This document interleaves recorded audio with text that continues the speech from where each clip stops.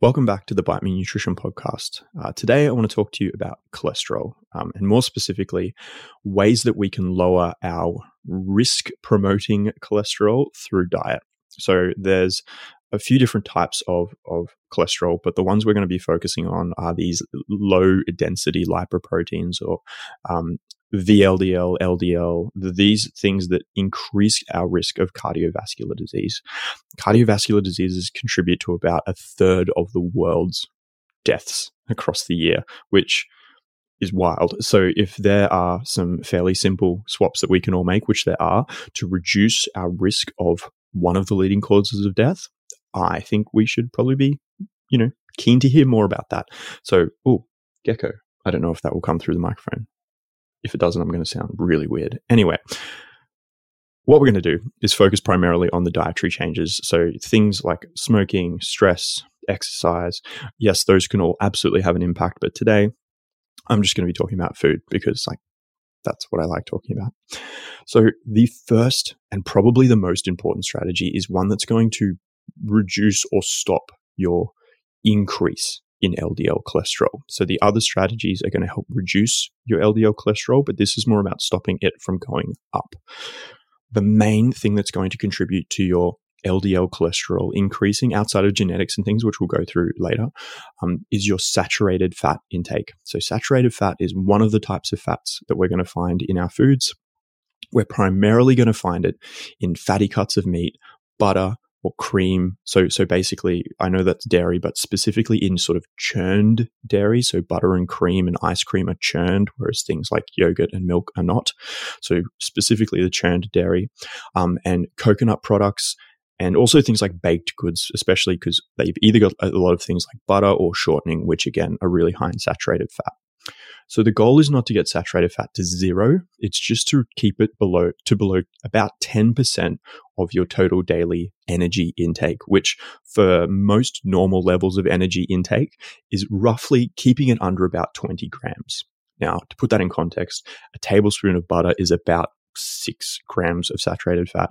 A 200 gram T-bone steak is about, I think it's like 12 to 14 grams of saturated fat. So you can see that, you could still fit those foods in, but you would need to be mindful of all of the other forms of saturated fat in your diet. And so I don't necessarily think it's something that you need to track to the gram. It's more about looking at your food choices and your dietary patterns overall, because those are still going to reduce your saturated fat without you getting, too obsessed about a gram amount. So what's really important as well is not just lowering your saturated fat intake, but looking at what foods you're using to replace those foods that are high in saturated fat, because there's a lot of evidence to show that the type of food you replace it with matters, right? Because in nutrition, that's what we do. We don't just remove a food, we typically replace it. So if you're like, I have a T-bone steak every night, you're not just like, I have a T-bone steak and salad and chips, air fried chips, say, every night. You're not just going to not eat the T-bone steak and just have a salad and chips every night, right? You're probably going to put something else instead of the T-bone steak on that plate to fill you up. So it is important that we talk about what sort of things you replace those foods with. And what we want to be doing is we want to be trying to replace them with foods that are high in polyunsaturated fatty acids, monounsaturated fatty acids, or complex carbohydrates. That's not super helpful, so don't worry. We're going to go through what that looks like now. Basically, foods high in polyunsaturated fatty, PUFA. I'm going to call them PUFA, polyunsaturated fatty acids, PUFA. Things like fatty fish, nuts, seeds, tahini, olive oil, other vegetable and seed oils are really great sources of polyunsaturated fatty acids. Oh, there you go. It's coming out now. So, looking at, if I usually cook with butter, can I swap that for an olive oil? If I'm having lots of butter on my bread, you don't have to cut it by any means. Like I said, it's about staying under that limit. So maybe can I have a slightly thinner spread? Can I replace some of my fattier red meat cuts with some fatty fish or some lean fish or even just some poultry, or things like tofu or tempeh, which will be extra beneficial, which we'll talk about in a second. So looking to replace that, and also adding in some things like nuts and seeds, whether that be as a snack, in a salad, in dishes. All of those sorts of things are going to help increase your polyunsaturated fatty acid consumption and decrease your saturated fatty acid consumption. And that shift in diet, we see time and time again, has a really positive impact on our blood cholesterol levels. Monounsaturated fatty acids are also really helpful. Primarily, again, they're found in similar foods. So we're talking nuts, seeds, avocado, some veggie oils and things. So just kind of living in that world is a really great place. And also then, like I said, complex carbohydrates. So we're talking fruits, veggies, grains, nuts, seeds, legumes, lentils. You'll see that I'm going to be repeating similar foods over and over again. And that's because these are the foods that contain all of these good things to help lower your cholesterol. So again, focusing on lowering your saturated fat is probably the most important thing you can do to lower your blood cholesterol levels. In terms of dietary cholesterol, it's definitely less important. So that's rather than your dietary intake of saturated fat causes you to produce more cholesterol rather than just eating straight cholesterol. Well, that sounds disgusting, but eating foods that contain straight cholesterol, that appears to have a much lower impact on your blood levels of cholesterol. We're primarily talking about foods like eggs and shellfish, which is important to note because those are both really nutritious foods. So it would be a shame to just eliminate them entirely for no real reason. Now, in people who do already have high levels of cholesterol or quite a significant family history of high cholesterol, I would still look to moderate those foods. The current recommendations in Australia, at least for eggs, are if that is the history of risk, you want to stick to below about 7 eggs per week, and also be mindful of your shellfish consumption. I would say, though, if you don't have a family history of that, I wouldn't worry too much about your overall intake of those foods. So we've made those changes to stop our LDL from increasing. And then there's a few other things we can do to look to decrease our current levels of LDL. The cool thing about these next few strategies is they all sort of work independently, which means they work via different mechanisms, which means they stack really well. So we don't kind of reach a point of diminishing returns. It's very much the more of these we can do, the bigger the outcome we're going to have. The first thing is around eating more plants, eating more fruits, vegetables, grains, beans, and legumes, which I know, once again, shocker, a dietitian telling you to eat more fruits and vegetables, but there's 2 very specific reasons why we would recommend this. And the first is around your soluble fiber intake. So soluble fiber is one type of fiber. Primarily, you're going to find it quite highly in oats, psyllium husk, beans, and then just in varying amounts of fruits and vegetables and nuts and seeds. So just eating a good broad array of those. Don't get too stressed about like what fruits are high in soluble fiber. Just having a good mix of those. Maybe leaning a bit more heavily on oats, psyllium husk, or beans if, again, your cholesterol is something you're really focusing on. Could be beneficial. But basically, what soluble fiber does is it binds to something called bile salts in your small intestine. This means instead of the bile salts hanging out there, they get excreted. You poop them out, basically, which means the body has to make more bile salts, right? Because the more you excrete, the more your body has to make. This is great because to make bile salts, your body has to take cholesterol out of your blood and makes more bile salts at your liver.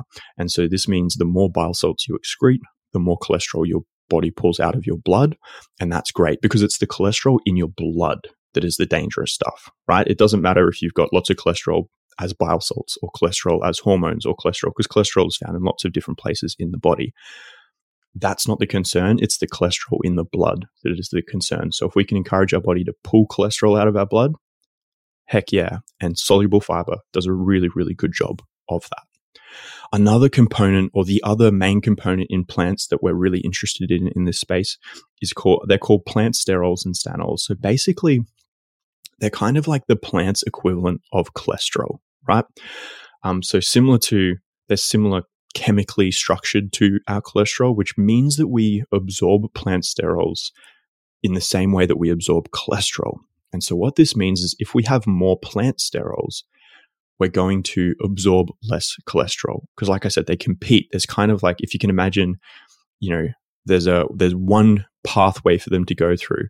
And if all you have is cholesterol, you're going to absorb 100% of that cholesterol. Whereas if you have a 50-50 mix of both, you're going to go one cholesterol, one plant sterol, one cholesterol.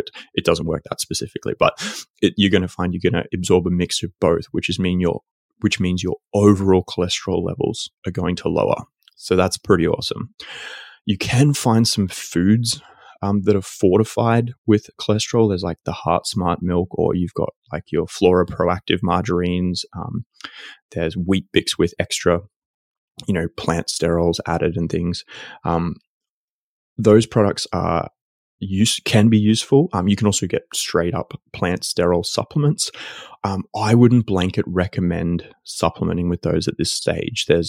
We need to do a bit more research on it, and at the moment, there's only kind of like specific scenarios where I would consider supplementation. So it's out there. It's something to talk to your doctor or your dietitian about if that you think that's of a concern. But basically, if you're focusing primarily on fruit, vegetable, grain, nut, seed, legume, etc. consumption, you're going to be doing really, really well.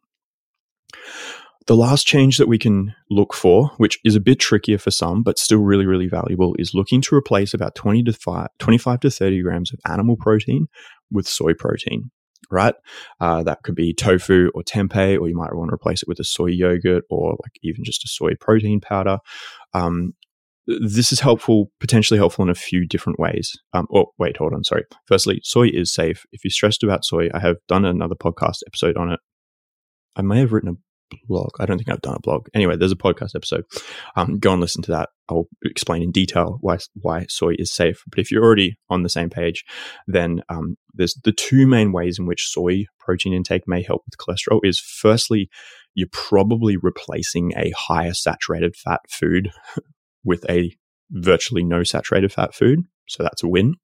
And the second thing is there's some evidence to show that it might increase your absorption, basically, of cholesterol out of the blood. So again, like we talked about, that's the critical thing, getting it out of the blood, because it's in your bloodstream where it does the dangerous stuff, right? Where it forms plaque, which increases, it can lead to a whole host of other issues. So basically, if soy can increase our LDL absorption a little bit, our bad quote unquote cholesterol absorption a little bit more, then heck yeah, let's go for it.